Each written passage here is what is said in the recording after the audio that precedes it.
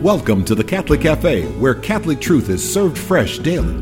We've made you a reservation in the luxurious corner booth, so come on in and see what's on the menu today. Now, here's your host, Deacon Jeff Drzymski.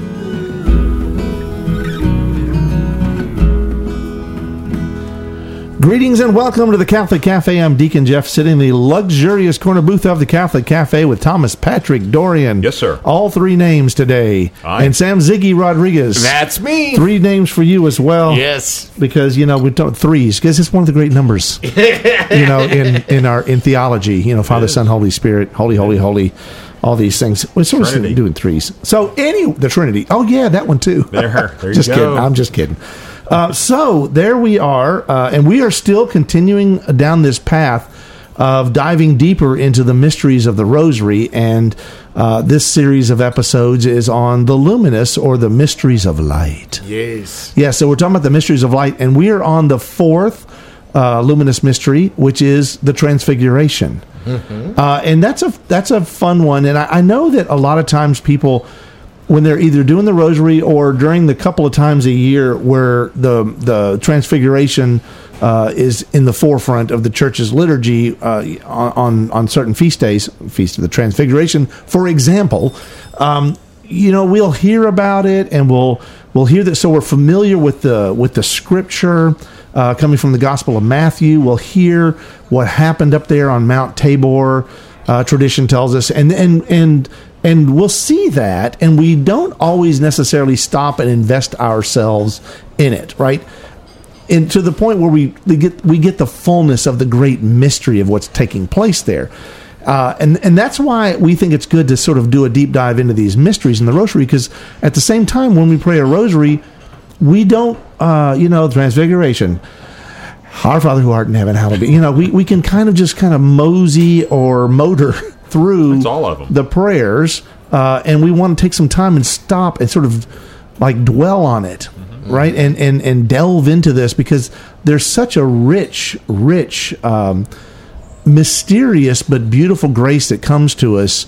The more we know about God, the more we know God, and the more that we sort of find ourselves it's just like all of a sudden our outlook on life changes and difficult decisions can become a little easier. There's something beautiful. There's a grace there. And so that's why we want to do these mysteries of the Rosary, but also why specifically the Transfiguration. That's one where we hear and we see this he turns into a big white ball of light, and that's really cool. It's kind of like science fiction. I'm really into that. And, and you're thinking all those cool things.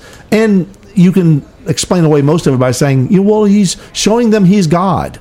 Yeah, he is who he said he was. Yes, yeah. And so it's and then they really get it, and you think, well, that's the whole point of this. Well, leave it to the crew at the Catholic Cafe to dive so deep into this. We're I never thought of that. We got some other things. So we like to do a fruit with each one of these sort of deep dives into a mystery.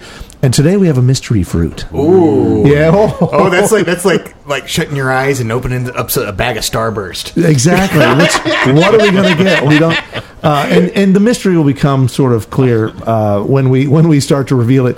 But hang in there. There's going to be a fruit, and we will reveal it in a moment. But first, we should start with the Scripture, just to familiarize with something that you're already you've heard many times, but we want to get all the little nuances in there. So I'm going to read from Matthew chapter 17, verses 1 through 8. After 6 days, Jesus took Peter, James, and John his brother, and led them up a high mountain by themselves. And he was transfigured before them. His face shone like the sun, and his clothes became white as light. And behold, Moses and Elijah appeared to them, conversing with him. Then Peter said to Jesus in reply, Lord, it is good that we are here. If you wish, I will make 3 tents here, one for you, one for Moses, and one for Elijah. While he was still speaking, behold, a bright cloud cast a shadow over them. Then from the cloud came a voice that said, This is my beloved Son, with whom I am well pleased. Listen to him. When the disciples heard this, they fell prostrate and were very much afraid. But Jesus came and touched them, saying, Rise and do not be afraid.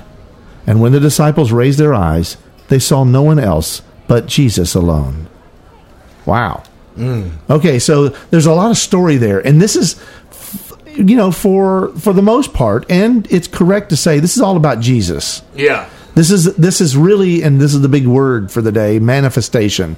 This is where the apostles, it's like, we knew it. I knew it, Jesus. I thought you were God. I really did. You said it one time, but I really know it now. You were hinting at it, but now, with what I just saw, I know that you're God, right? So God manifests himself. Jesus manifests himself as this bright light, and there's other translations that are beautiful. His clothes were such a white that even a fuller, a person that, like a launderer, could not make him that white, right? So that's pretty white.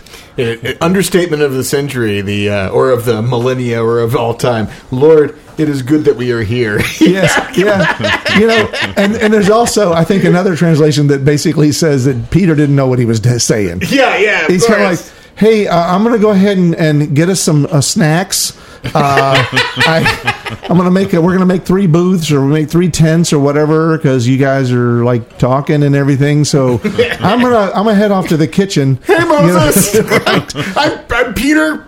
Yeah, exactly. So it can be we're making light of this, but it was awesome. Oh my gosh! Like the word awe. Right. Wonder and awe, one of the gifts of the Holy Spirit. It had some of that, which made it awesome. Exactly. and it was some awe going on up there. And, I've read several commentaries about the Transfiguration, and there's amazing things that happen there. And you see it all in the light, but there's other things we don't know. Well, first of all, tradition tells us that it was on Mount Tabor. And if you can go to the Holy Land now, and you can go and see Mount Tabor, you can actually go and visit several of these incredible places, Mount Sinai and Mount Tabor. And Mount Tabor is not a molehill. It is a steep, it's a mountain. So they probably didn't have any snacks. And I don't know how he's going to erect 3 tents. Right. Because they had to climb up this mountain that probably took them 1 to 2 days to get up. Wow. It's pretty incredible, it's a mountain, right? mountain. Yeah, exactly. So, and God's always revealing himself like up on mountains, and up from high places, and then culminating in being high up on the cross, right? Is another manifestation of the saving power of God. But all this to say, this was an incredible time, and Peter, he didn't know what to do. Sure. He was awestruck by what he was seeing. And so the instant lesson we take from this particular mystery of the Rosary is God is awesome.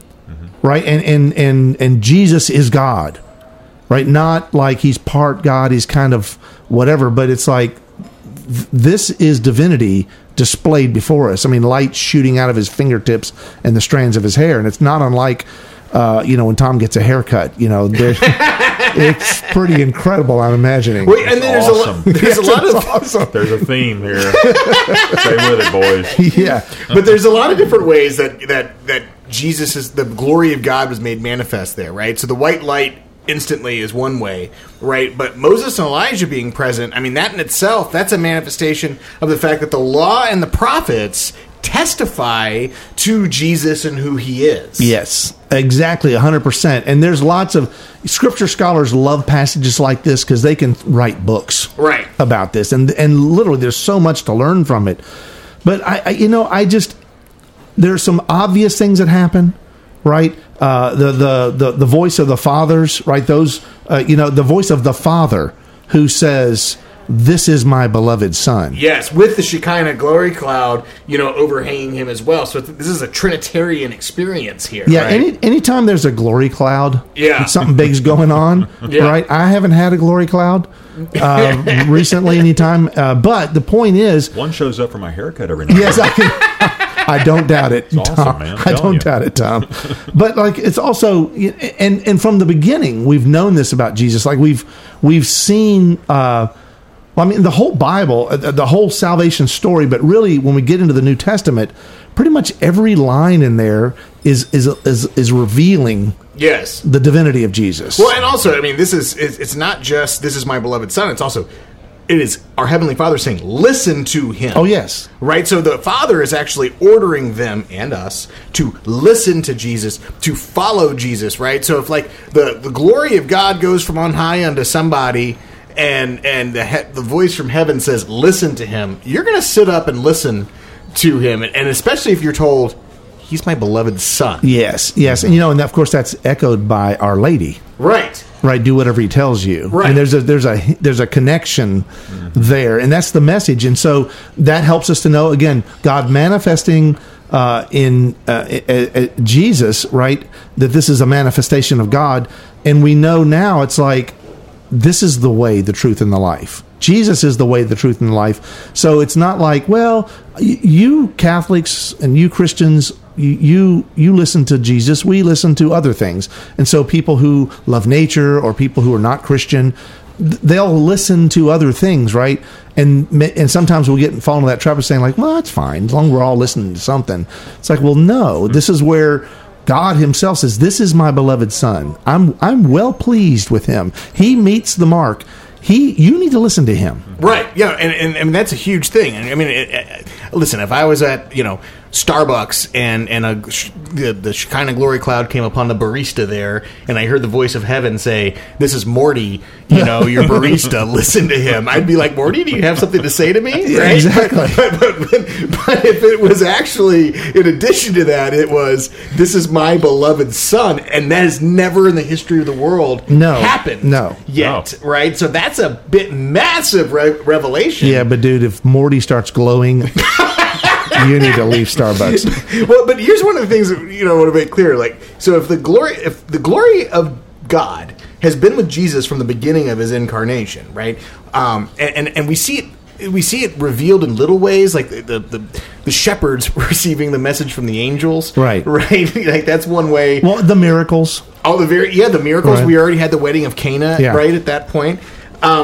But his glory was largely hidden from human eyes and human understanding, and even people like Peter and John and James, his closest disciples, they were still kind of figuring out who Jesus was, right? Mm-hmm. So this is Matthew 17, what you just read from. Matthew 16, Peter already said, "You are the Son of God," right? He already had that declaration, and Jesus said, "Heaven and earth." Said that flesh and blood did not reveal this to you, but our heavenly Father, right? And so they're already kind of getting an idea of who he is, but in terms of it really sinking in, I mean, at the end of the day, we're all sinners, and one of the things that our faith teaches us is, faith. When we sin, there's a darkening of the intellect that happens, right? We get blinded by our sins. Jesus on the cross saying, "Forgive them, Father, for they know not what they do." Like, literally, he's speaking to the spiritual blindedness that our sins take us to, right? Mm-hmm. And so he's literally walking among people who they're starting to see, they're walking literally with Jesus, and they're seeing him do amazing things, and they're hearing him speak, and sometimes the glory, sometimes God is even touching people like Peter and revealing who he is, and they'll say what, "You are the Son of God." But in terms of really understanding what that means, in terms of that really sinking in what that means, that hasn't happened yet. There. No, I mean, the same people who saw this transfiguration, I mean, fast forward to the Passion, you've got Peter, he denies Christ 3 times. Yeah. The same Peter who saw this. Oh, they all scatter. Right, they all scatter except John. Right. He's sort of the ride or die of the apostles, right? But at the same time, that the glory's always been there. Mm-hmm. It's just a matter of bringing it to light for us. Right? Yeah. Now, so here's where, and that's typically what everyone, and it's rightfully what everyone should be saying about the Transfiguration, right? This is about Jesus revealing his divinity to those closest to him. Right. Right. That's how he chose to do. Of course, I think when they walk down the mountain, it's like, don't tell anybody he saw this. Right. And I don't know. Maybe that was just like, look, dude, they're gonna all call you crazy, but you need to know this, right? So he allows them to know this in this gathering. But then 2,000 years later, we know it in reading it, and so that's the right translation or the right understanding of this event. But I want to take us to a kind of a different place where sometimes we don't stop and think about this when we either have the Feast of the Transfiguration or when we're meditating upon this fourth luminous mystery. We need to remind people about the fact that we as Catholics teach that we are made in the image and likeness of God. Okay, so stop and think about that. If we're made in his image and likeness, we are actually made where that we can show that light because we're a reflection of him. Mm-hmm. And now, however imperfectly, because we do have problems with sin and we don't see clearly, and there's scales on our eyes many times because of the sinfulness and the darkness that we imbibe in, as it were, as we're going along in life. But the reality is, what we're made to be in his image and likeness is we're made to be made manifest to others, to make him manifest to others through us. This sounds like the mystery fruit. It's a mystery fruit. It's the mystery fruit. So yeah, so really, the mystery fruit is seeing God manifested in others and also manifesting God to others.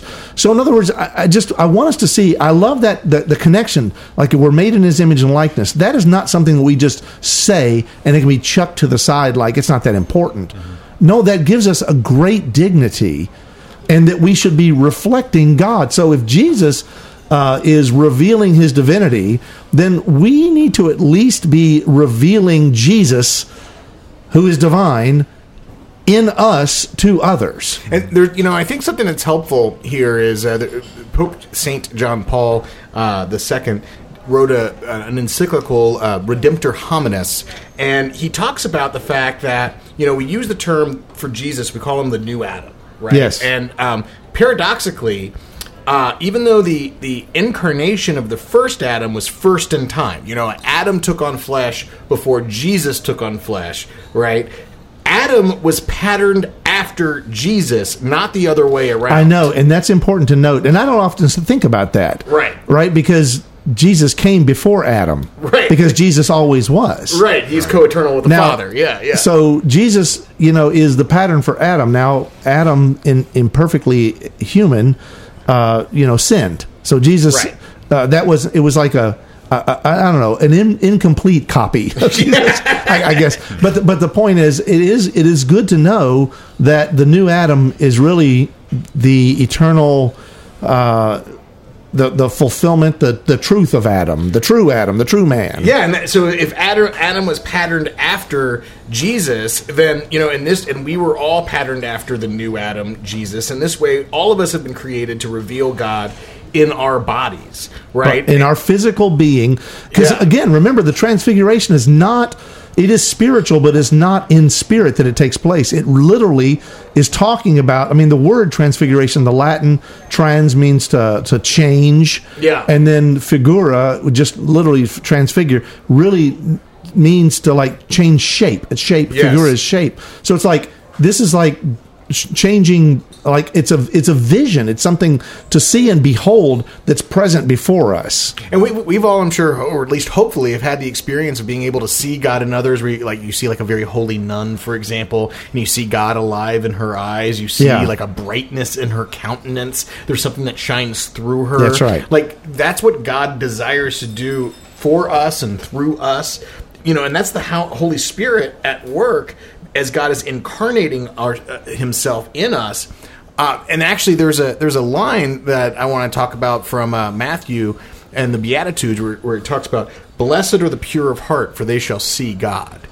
Right? And I think that's an important line for us to think about, because that's about, the Holy Spirit is the means by which we are purified. We're made more like Jesus, right?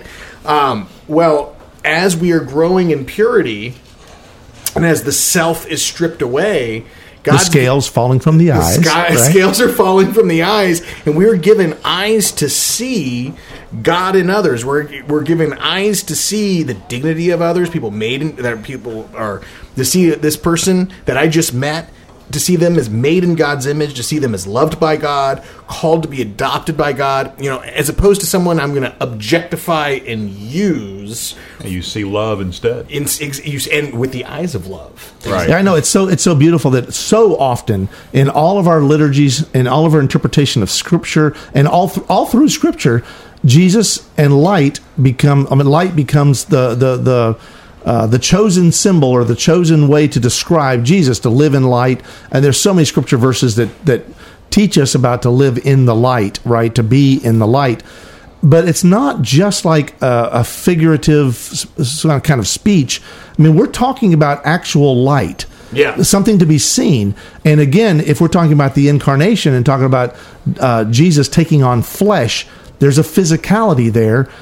And it means that what we do with our flesh is actually shining light that others can see and experience. Yeah. Right? And that's what we're called to do. And so that's manifesting, that's divinity manifesting through us to others and through others to us. And it also extends to our sufferings as well, right? And to see, when you see suffering in the world, if to seek to see, people like Mother Teresa, she saw Christ in his sufferings when she saw it, and she called it the distressing disguise of the poor.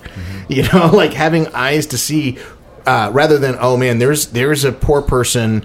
They look like an annoyance. They look like they're trying to interrupt my day. She sees a poor spirit. Right. She sees this. She sees Jesus, in that person, and like Christ himself says, later in Matthew, that what you do for the least of my brethren, you do for me. Right. And that's one of the things about the mystery of suffering, and why we're really called to receive suffering joyfully. I mean, there's a work here, and again, the suffering it can be mental anguish, brokenheartedness and things like that, but also there can be great physical suffering that takes place, that then we connect in a beautiful way to this divine light, and that in our suffering, in the physicality of our suffering, in the vision, and the appearance and the reality of our suffering, that all of this unites to essentially elevate us to a level that we never thought possible, and really it becomes the fullness of the human being.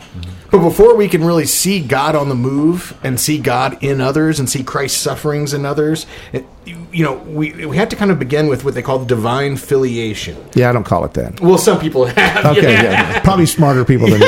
Or that the divine filiation meditation, I am a child of God. Or God is my father. I am a child of God. May we really receive ourselves as children of God and receive in our hearts what that really means. Right. Yeah. We're connected in a way that is not just a virtual relationship, or like, hey, I really get that guy. Right. It's more like, no, you are part of that guy. You are.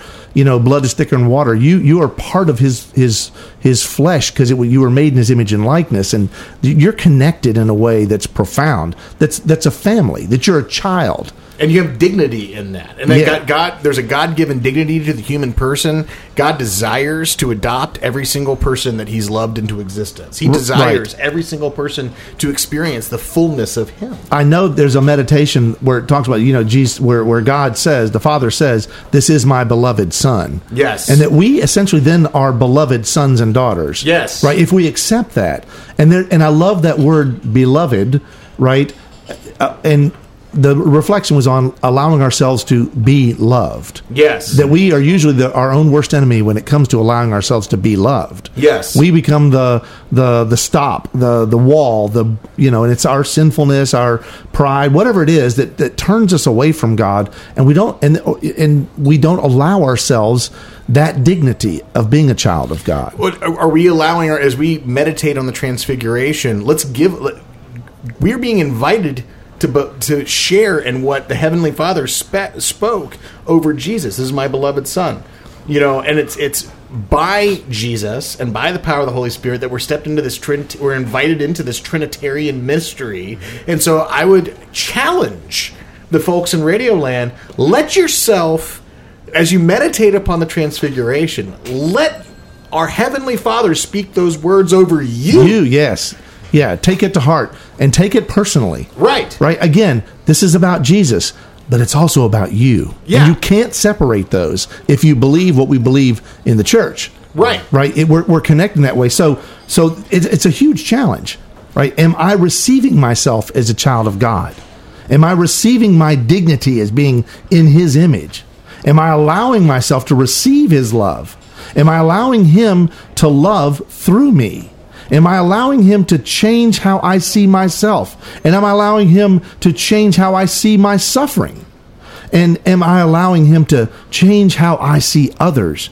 And am I allowing him to change how I love others? Right? And sometimes you receive that love from others. Right. in his name. Yes. Right. So am I allowing myself to see in others him who wants to reveal himself, to make himself manifest in others for me on my behalf, right? And how many times is he going to use me to do that same thing with others? And so we start to realize this element of family and how beautiful that is. Yes. So that's what we need to pray about, and that's what we need to ask ourselves to consider. And in all this idea, there's a beautiful prayer, St. John Newman's Radiating Christ prayer. Yes. Right? Let's just pray through that real quick here. Dear Jesus, help me to spread your fragrance everywhere I go. Flood my soul with your spirit and life. Penetrate and possess my whole being so utterly that all my life may only be a radiance of yours. Shine through me and be so in me that every soul I come in contact with may feel your presence in my soul. Let them look up and see no longer me, but only Jesus. Stay with me, and then I shall begin to shine as you shine, so to shine as to be a light to others, the light. Oh, Jesus will be all from you. None of it will be mine. It will be you shining on others through me. Let me thus praise you in the way you love best, by shining on those around me. Let me preach you without preaching, not by words, but by my example, by the catching force, the sympathetic influence of what I do, the evident fullness of the love my heart bears to you. That's so beautiful, and it just speaks of the Transfiguration, but in us. Yes. Right? So let's ask the Blessed Virgin Mary to be with us and guide us in this process. Hail Mary, full of grace, the Lord is with thee. Blessed art thou among women, and blessed is the fruit of thy womb, Jesus. Holy Mary, Mother of God, pray for us sinners, now and at the hour of our death. Amen. Thanks for listening to the Catholic Cafe. If you'd like to contact Deacon Jeff, send him an email at deaconjeff@thecatholiccafe.com. Visit us on the web at thecatholiccafe.com. You can also find us on iTunes or follow us on Facebook and Twitter. The Catholic Cafe is brought to you by the Order of Malta, Federal Association. Join us again at the Catholic Cafe, serving up salvation one cup of coffee at a time.